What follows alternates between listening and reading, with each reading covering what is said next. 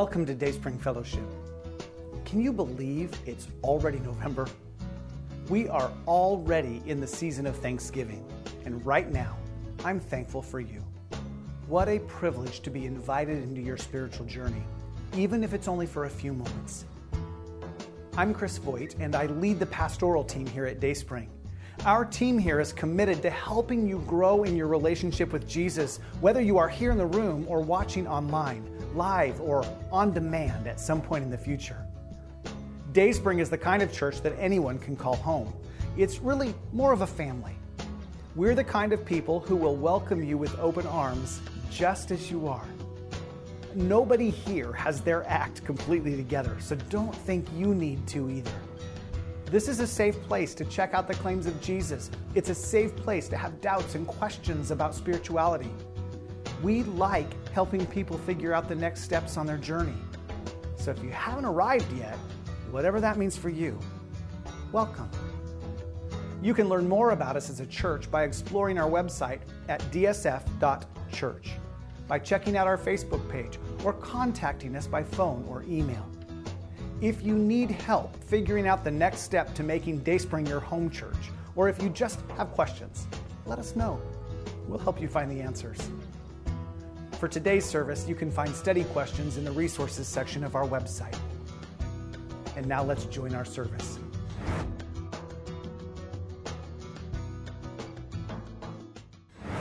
Well, welcome to week 2 of If Money Talked.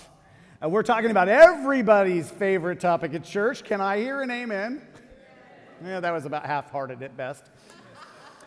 I believe it's American poet Richard Armour who once said, "That money talks, I'll not deny. I heard it once. It said goodbye." I think that sums it up for most of us. Let's be honest, nobody really likes it when the pastor talks about money. We all know where a money sermon is headed, right? We all know that at some point there's going to be a challenge to give. And at the end of today's message, that's going to be true. I'm going to be challenging you to do something that I've challenged myself to do for years and encouraged others to do as well. But before you start thinking, oh no, not that again, I'm going to ask you to flip the script on your entire financial world. I want you to think about money in the exact opposite way our culture thinks about it. Now, I know that might be complicated, but I believe in you. I think you can figure this out. You just have to decide to do it first. The how can follow later. But again, just being honest here, I am not the boss of you. Nobody died and put me in charge of you. I have no authority over what you do with any part of your life, let alone your money. But I am going to try to build a persuasive case that gets you to do something that you know you need to do, but just haven't done. Unless this whole Jesus thing is brand new to you. And in that case, this might be the first time you've ever heard this or thought about your money in relation to your faith. At the end of the day, the choice is yours. It's between you and God, and I trust God's work in your life. But you should know, I've never regretted one dime that I've given back to Jesus. I haven't ever heard one story from someone who regretted giving away their money. I've only heard positive stories. I've only heard stories of God's miraculous provision in people's lives. I've only heard stories from people who were glad they finally did it. I believe that will be true for you as well. But this message isn't only for people who don't give yet. So those of you who do give regularly, even sacrificially, don't start thinking about what's for lunch. I believe that God has something for you in this message as well. Because there is such a contrast between what the world says about money and what the Bible says about money. I think that many of us would be shocked if our money could actually talk. I think we'd be surprised by the money advice it would give us because it's so countercultural.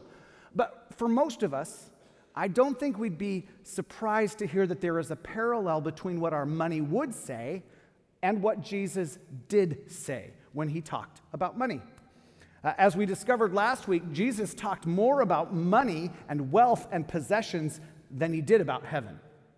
And as pastor and author Andy Stanley, who gave us the framework for this series, says, perhaps he talked more about money than heaven, because for most people, there is no money would be worse news than there is no heaven. So perhaps Jesus knew where our hearts are, where our interests are. So he leveraged what was most important to us to get our attention. And perhaps Jesus also knew that money never promises more than it can actually deliver. That promise being that as soon as I get a little bit more, I'll finally have enough. But if money could talk and hand out financial advice, it would tell us things that we already know, but have just never connected the dots to see the big picture. So I doubt it was a shock last week when we covered the first thing that money would say. This is your money speaking, I can add meaning to your life, but I am not the meaning of your life. Meaning that money becomes most meaningful when we begin to view it as a means to an end that isn't you, that goes beyond you. And one of the questions I asked you to consider last week was, to what ends do you want your life to mean? Ends, not end, because it's always more than one thing. But to be meaningful, your life has to be a means to an end that isn't you. So you should decide what ends will make your life have meaning. And when you answer this question, your money will follow. Your money will become exactly what it was intended to be all along, a tool to help you accomplish those ends that go beyond you. Now, this week, the second thing our money would tell us if our money could talk is this: your self-control determines which one of us gets control. Your self-control determines which one of us gets control. By the way, this isn't about how much you have or don't have. This is true whether you are a have or a have-not. This is about what you do with whatever you have. Your self-control determines who is in control. The financial pressure that many of us, not all, but many of us feel has less to do with how much we make and more to do with what we did with it or what we're doing with it. Now let me repeat that. For most of us, the financial pressure we feel is not about how much we make, but what we did with it or are doing with it. Now, here's how I know that's true. I know that's true because the financial pressure that we feel would make absolutely 0 sense to more than half of the world's population. If you were to sit down with more than half of the world's population and explain how much money you make and how much pressure you feel, they would look at you like you are crazy. And if you think I'm crazy, later on, not right now, go to howrichami.givingwhatwecan.org. howrichami.givingwhatwecan.org. I know that's a long URL, so I've put it in the message notes, and it's actually a link in the online version of the message notes to make it easy. But navigate there and put how much you make into the algorithm and see what I mean. Even a person here in the United States working full-time at minimum wage in Oregon, which is $12.75 per hour, even at minimum wage, you are in the top 6% of earners in the world, in the whole world. In the context of the rest of the world, we are ridiculously well off, ridiculously wealthy. Even minimum wage earners, whether you feel wealthy or not. But because we have no margin, we feel a financial pressure that more than half of the world would say, if I made that much money, all of my dreams would come true. I wouldn't feel any pressure. Instead, we say, if only I had more money. Money says, if only you had more self-control. Because self-control determines who gets control of your life. And if your money could talk, it would say, I'm a much better servant than I am a master, because I will always go where you send me. Which brings us to the part where faith and finances intersect. And if you aren't a Christ follower today, you are going to be so glad. At the end of this message, you're going to turn to your Christian friend and say, "Good luck, buddy." But if you are a Christian and you listen today and you decide to take me up on my challenge at the end of the message, I promise that you will thank me later, or someone else. This is where faith and finances collide. The Apostle Paul talks about this. Most of us already know who he is. Paul steps onto the pages of history as Saul, hater of Christians.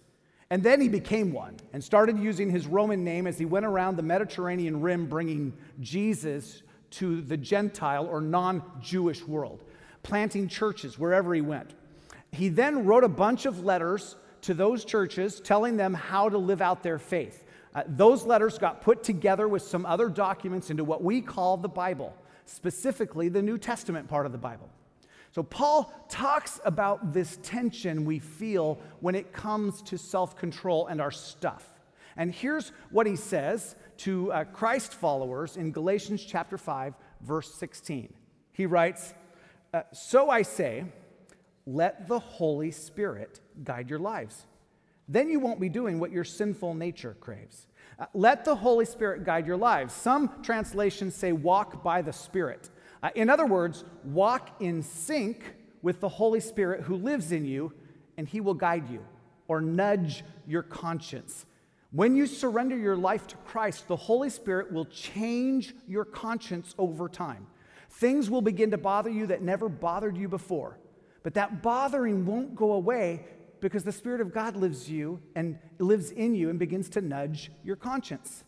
And here's the direction he'll nudge you. Paul tells us what this internal nudge looks like in verse 22 and 23. The Holy Spirit produces this kind of fruit in our lives: love, joy, peace, patience, kindness, goodness, faithfulness, gentleness, and self-control. There is no law against these things.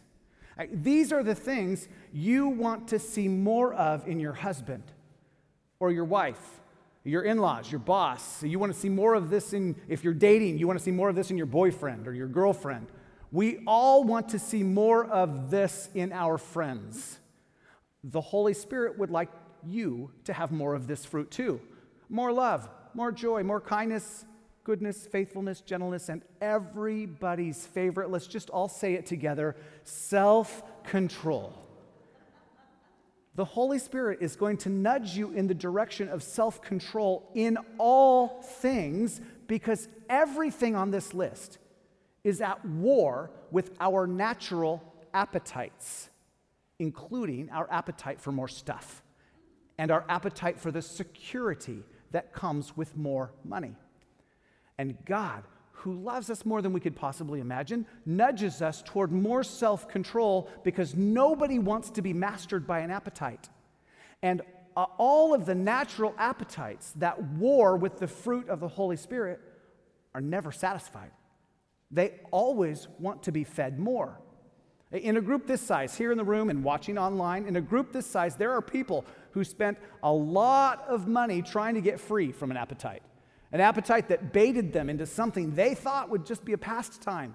But when it was too late, you discovered that what you thought was simply a pastime was actually a pathway to your appetite and control of your life. And if I asked you who was in control of your life, you'd say, "I am." But it really wouldn't be true. Secretly, you'd know that something else had taken over. If you're a Christian, you know that God doesn't want you to be mastered by an appetite. As a Christ follower, you already have a master.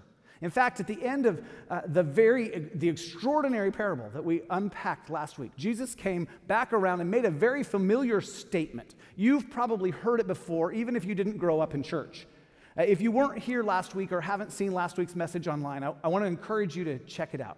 It will give you more context than I'm giving you right now, since I already gave it last week. Last week, we looked at the first 14 verses of Luke chapter 16. But if you want to turn or navigate to this week's passage in your Bible or Bible app, go to Matthew chapter 6. Now, Jesus was talking to more than just his closest disciples and larger group of followers. The Pharisees were hanging around on the fringes, listening for something that they could use against Jesus. And as he talked, they scoffed because their money was too important to them. We skipped verse 13 in Luke 16 last week. Here in Matthew chapter 6, we read essentially the same words that Luke wrote, but we'll need another verse in a few minutes that isn't in Luke's passage. So we skipped over these particular verses last week because they're important enough for a whole message. So both Matthew and Luke report that Jesus said, by the way, while we're talking about masters and servants and who's going to be your master, and if it's going to be an appetite or something else, consider this in verse 24 of Matthew chapter 6. No one can serve two masters. No one can serve two masters. The word for master here in the original Greek is kurios, which means one who is in charge by virtue of ownership. It's usually translated in the New Testament as Lord. You can't have two lords. You can't have two masters. This would have resonated with Jesus' audience because they basically lived in a slave culture. They knew firsthand what it meant to have a master. But when we think of the word master, we come at it from an American viewpoint. We tend to think, I don't have any master, not even one, much less two. We'll see. So no one can serve two masters. For you will hate one and love the other. You will be devoted to one and despise the other. You cannot serve God and be enslaved to money. Like, here's your choice. You cannot serve, no one can serve both God and money. And if we were writing this, that's not how we'd end the sentence. We'd say you cannot serve both God and the devil. You cannot serve God and yourself. You can't serve God and fill in the blank. We'd put almost anything else there before we'd use the word money. But the genius of Jesus always gets to the heart of the matter. When all is said and done, you can't serve God and stuff. You can't serve God in the pursuit of wealth. You can't serve God and the pursuit of something that you think will make your life richer if you have more of it. Like, here's the bottom line. Jesus viewed money and the quest for more as the chief competitor of our hearts. Your money and your quest for more is the chief competitor with him for your heart. His question for us, for you and for me is, do you have money or does money have you? To which you might reply, this one is easy. Money doesn't have me because I don't have enough of it to have me. I would like to have so much money that I struggle with it having me. I'd like to have more options so that I could actually see if wealth is a test, as we learned last week, then I'd like to at least try to pass the test. So who is Jesus talking to? Is he only thinking about rich people at this point? Could it be that he's talking to people who get home from work only to find 3 Amazon Prime boxes waiting for them, filled with who knows what because you get so many of them you can't remember what you ordered? Could it be that Jesus is talking to people who go to the mall looking for, well, I don't really know what I'm looking for, but I know it. I'll know it when I see it, and then I'll need it. I mean, could it be that he's talking to people like you and me? People who live in the top 5% of people in the entire world. Of course he's talking to everyone, because everyone is at risk of making money their ultimate pursuit, the focus of their lives. The fear of without money can consume our attention just as much as the pressure of too much money.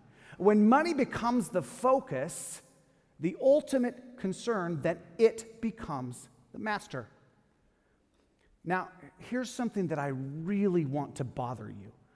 I want it to stick in your craw and bug you until you've wrestled it to the ground. Again, if you aren't a Christian, you're off the hook. You can just enjoy the tension you enjoy the tension knowing that what I'm about to say doesn't apply to you. But if you are a Christian, think about how much easier it is for you to trust Jesus with your sin. God, I've done it again. Please forgive me in Jesus' name, amen. Like, that was easy. I didn't take much, did it? You don't even pray that much, but every now and then you tell a real bopper and you pray for God to forgive you, and don't let your boss or your wife or your husband find out. God, please don't let me see blue lights behind me. Don't let me get caught. You might not pray much at all except when you sin, but isn't it amazing how easy it is to take our failures to God? Or, God, I'm just so lonely. And God, I'm at the end of myself. God, I don't know what to do. My heart is broken. I don't even have words. God, you heard the doctor. You know what he said. Please heal him. Please save my child. Like, you get my point. It is so easy to take our sorrows and our failures and our sin to God. Most of us have even given our eternity to God. We prayed a prayer that said something to the effect of, Dear God, I want to go to heaven, okay? I've been told that if I ask Jesus to forgive my sins, that he'll come into my heart and save me, amen. See, it was so easy. You didn't even have to sign on the dotted line. There was no paperwork at all. Brothers and sisters, isn't it amazing how easy it is to give your eternity to God? And at the same time, isn't it amazing how hard it is to give him your money and your stuff? Like, this is what makes Jesus so brilliant. He never asked anyone to give him any money. This wasn't about him getting money. This was about him getting something far more important. You. He was so clear about this. If you haven't surrendered what you have, then you really haven't surrendered. If you haven't given him access to what you own, then he doesn't have access to you. You have opted for the lesser master. And me saying that is creating some tension in some of us right now. And that's good. I want you to wrestle with the tension. If you're feeling tension right now, whether it's a little or a lot, or you're trying to justify, if you have any tension, then let me be bold enough to say that the Holy Spirit wants to teach you something today. Jesus would address this tension head on. I'm not going to avoid it because he wouldn't avoid it. He'd put this tension in terms that we can all understand. He'd say this isn't about either or. He isn't saying that you can either have wealth or follow God. This is about priorities. And this next verse is probably just as familiar as the ones we've already covered today. And out of context, it can mean 100 different things. And people have used it that way for centuries. But Jesus is still talking about money here. He's still talking about your possessions. Here's the way forward. If you really want to get this right, if you really want me to be your Lord, if you don't want to be driven by your appetites, if self-control is eating you for lunch, if you think too much about it, worry too much about it, here's the way forward.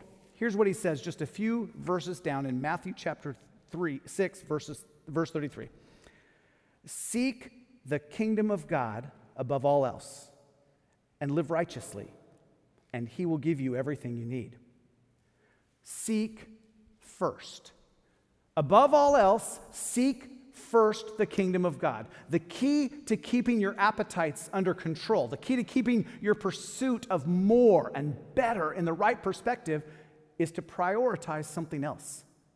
The key to keeping the pursuit of more or the worry of not enough in the right place, seek first.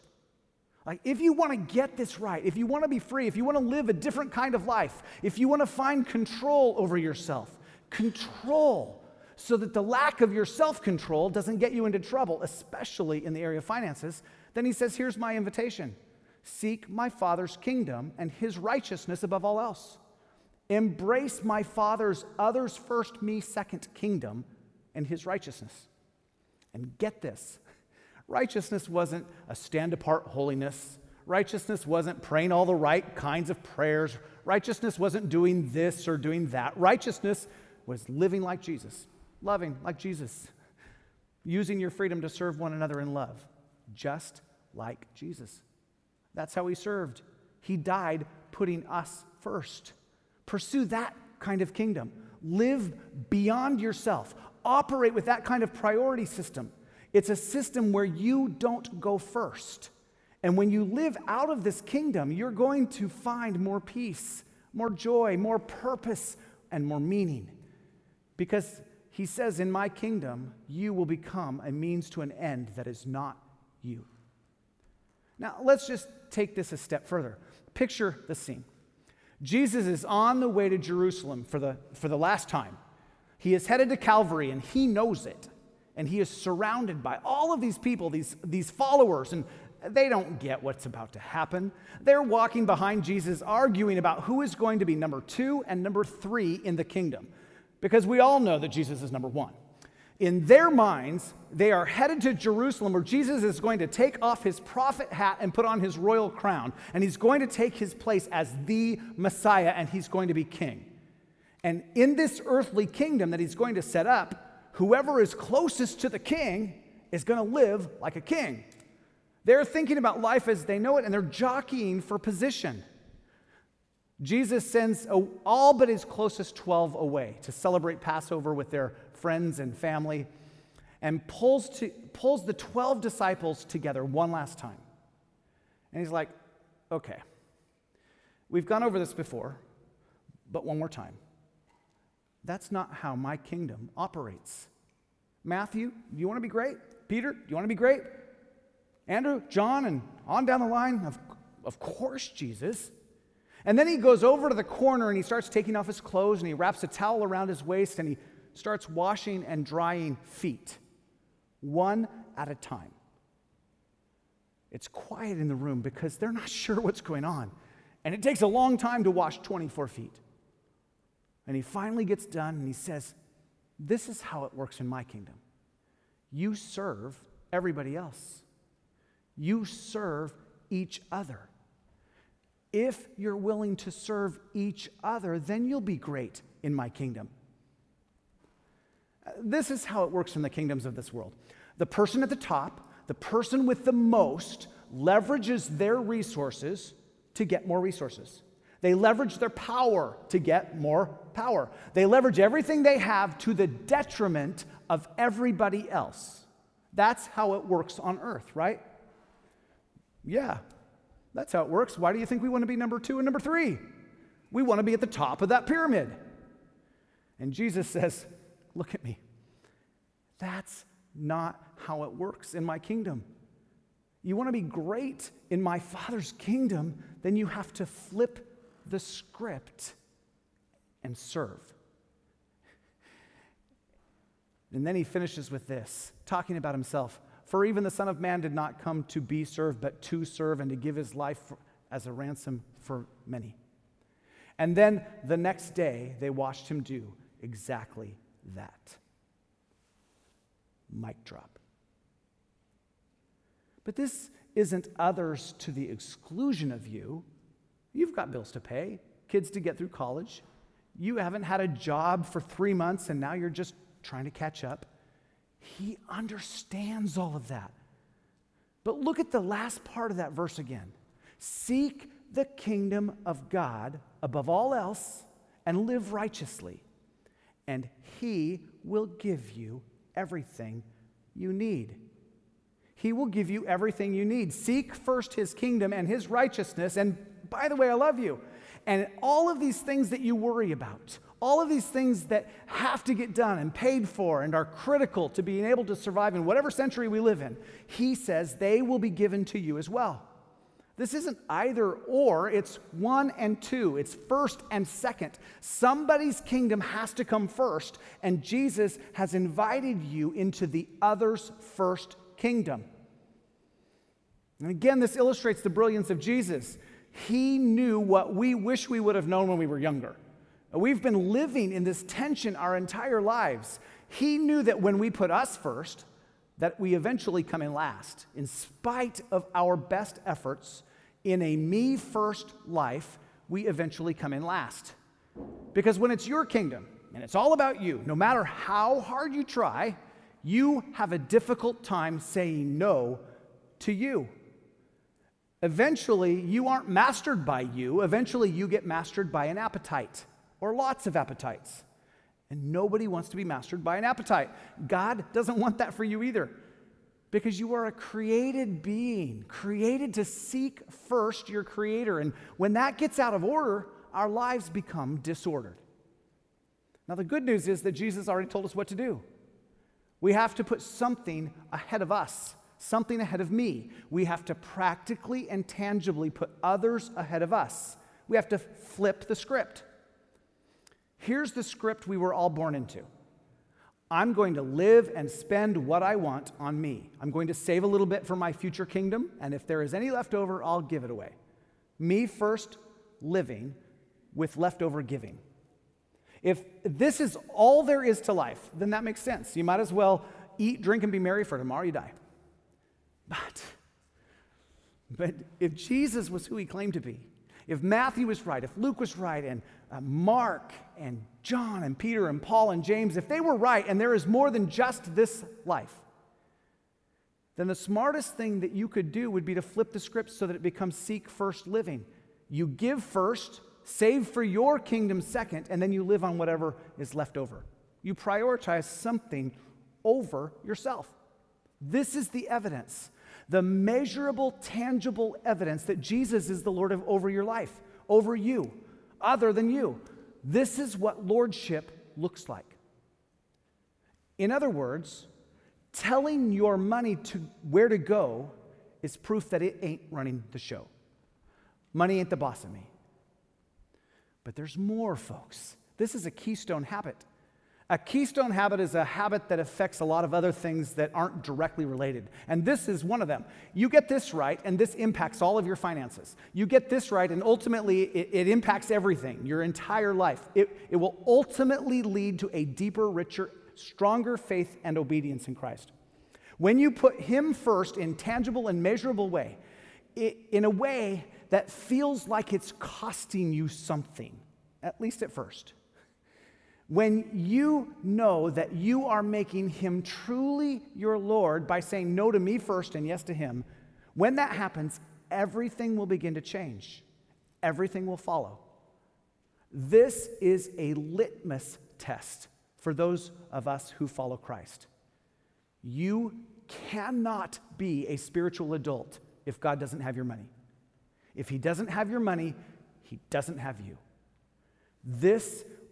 The litmus test of our devotion to God is our willingness to put him before our money and possessions. You can't just include them or factor them in. It has to be God first. And so we've reached the challenge.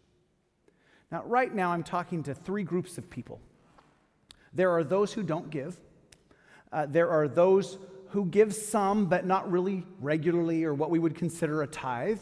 And then there are those of you who are full-on tithers. So let me just start with those of you who don't give or just give some. I want to give you a 3-month challenge. It's the middle of November in real time, so maybe 3.5 months. Let's just say to March 1st. If you're watching this online at some point in the future, then you figure out what 3 months looks like from now. Figure out what it looks like for you. If you are a Jesus follower, then because of what Jesus said, even though I'm not the boss of you, I want to challenge you to at least consider this. Maybe even pray about it. For the next 3 months, I want you to intentionally choose a percentage of your income, and I want you to give it away as soon as you get paid. Whether you're getting bonuses or work on commission or hourly, just pick a percentage that you'll feel. Pick a percentage that makes you go, eh. It's got to be a percentage that means something. If it doesn't mean something, then you still aren't at the seek first level. Obedience has to cost you something or it won't mean anything. You want it to be a percentage that you'll notice so that when you seek first and he gives you everything you need, like he promised in Matthew 6:33, you'll notice. Which, by the way, this is an obedience issue first and foremost, not an I'll give so God will bless me issue. That would still be a me first mentality. But at the same time, you got to start somewhere. This is one area of faith that God gives us permission to test him, to see whether his promises are true or not. This isn't a name it and claim it promise. God never promised to make you rich. Or if you give money, then you'll get blessed money in return. You will get the blessing of his provision, but you might just be surprised with what that blessing is. Don't limit your thinking to money. That's not how this works. Don't try to dictate to God how he has to provide.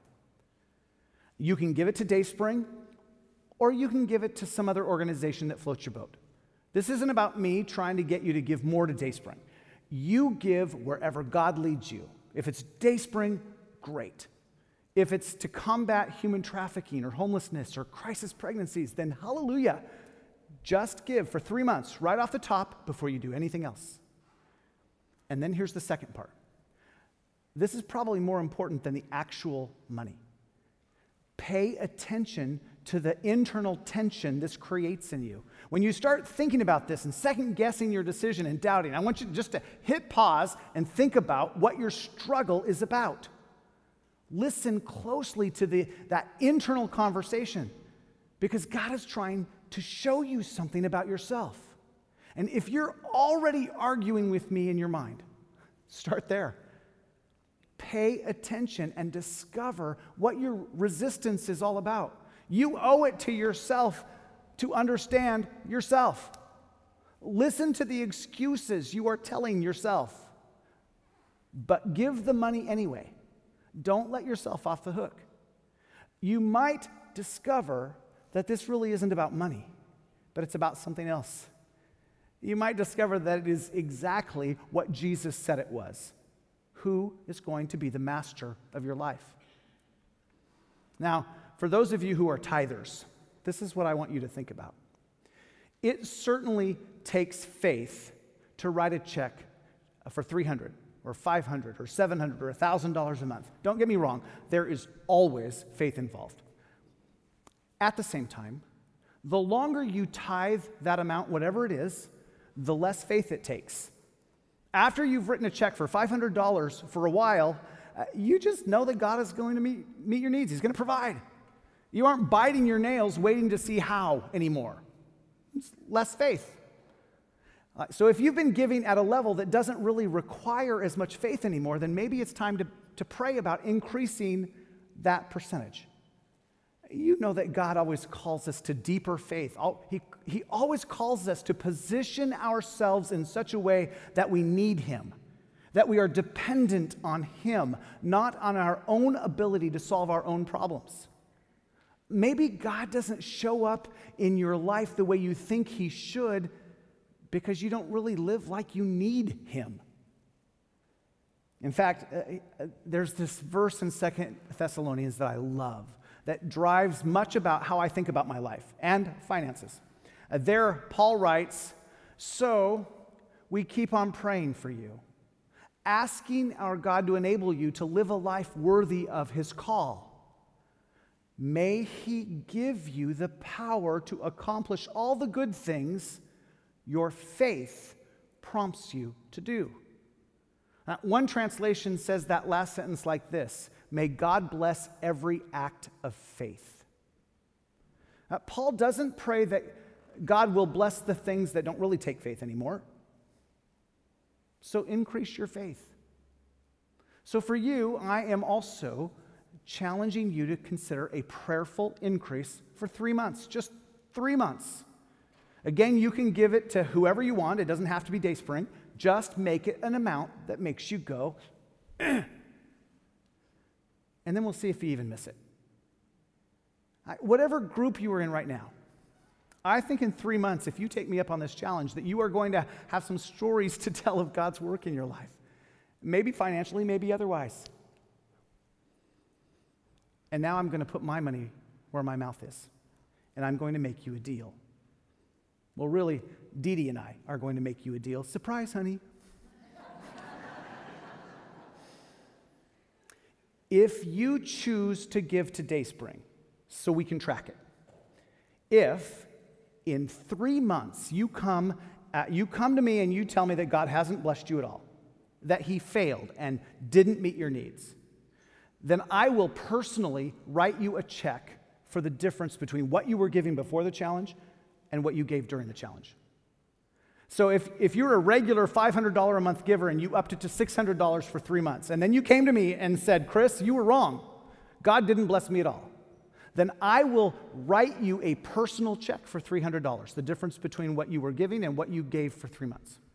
If you've never given to Dayspring at all, and you give $150 a month for 3 months, and then you come to me and you say, "You were wrong, Chris," then Dee Dee and I will gladly write you a check for $450. That's how much I believe the Word of God. I'll risk my own personal finances on his reputation. The only catch is that you have to give it to Dayspring so we can track it.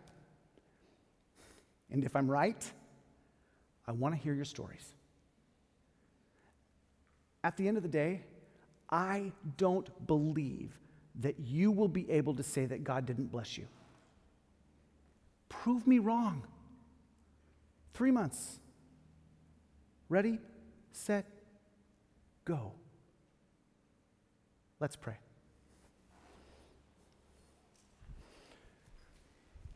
Father, because I know so many people in this room and so many people watching online, I know the hearts of my brothers and sisters are that we want to be the kind of people who prioritize the kingdom of God over all else,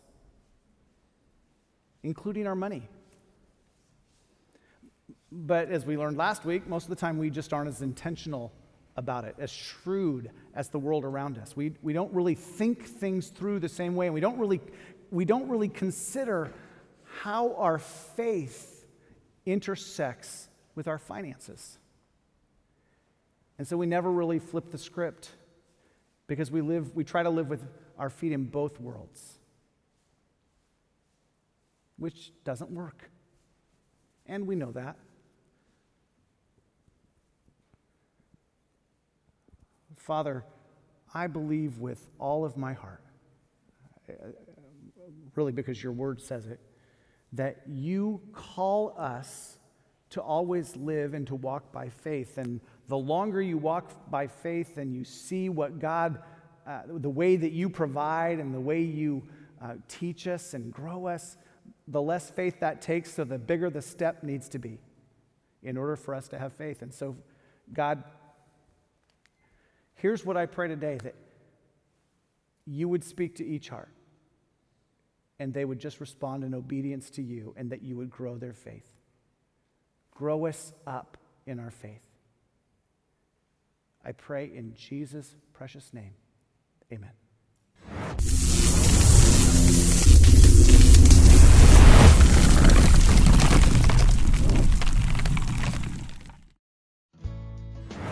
Once again, thank you for joining us in worship today.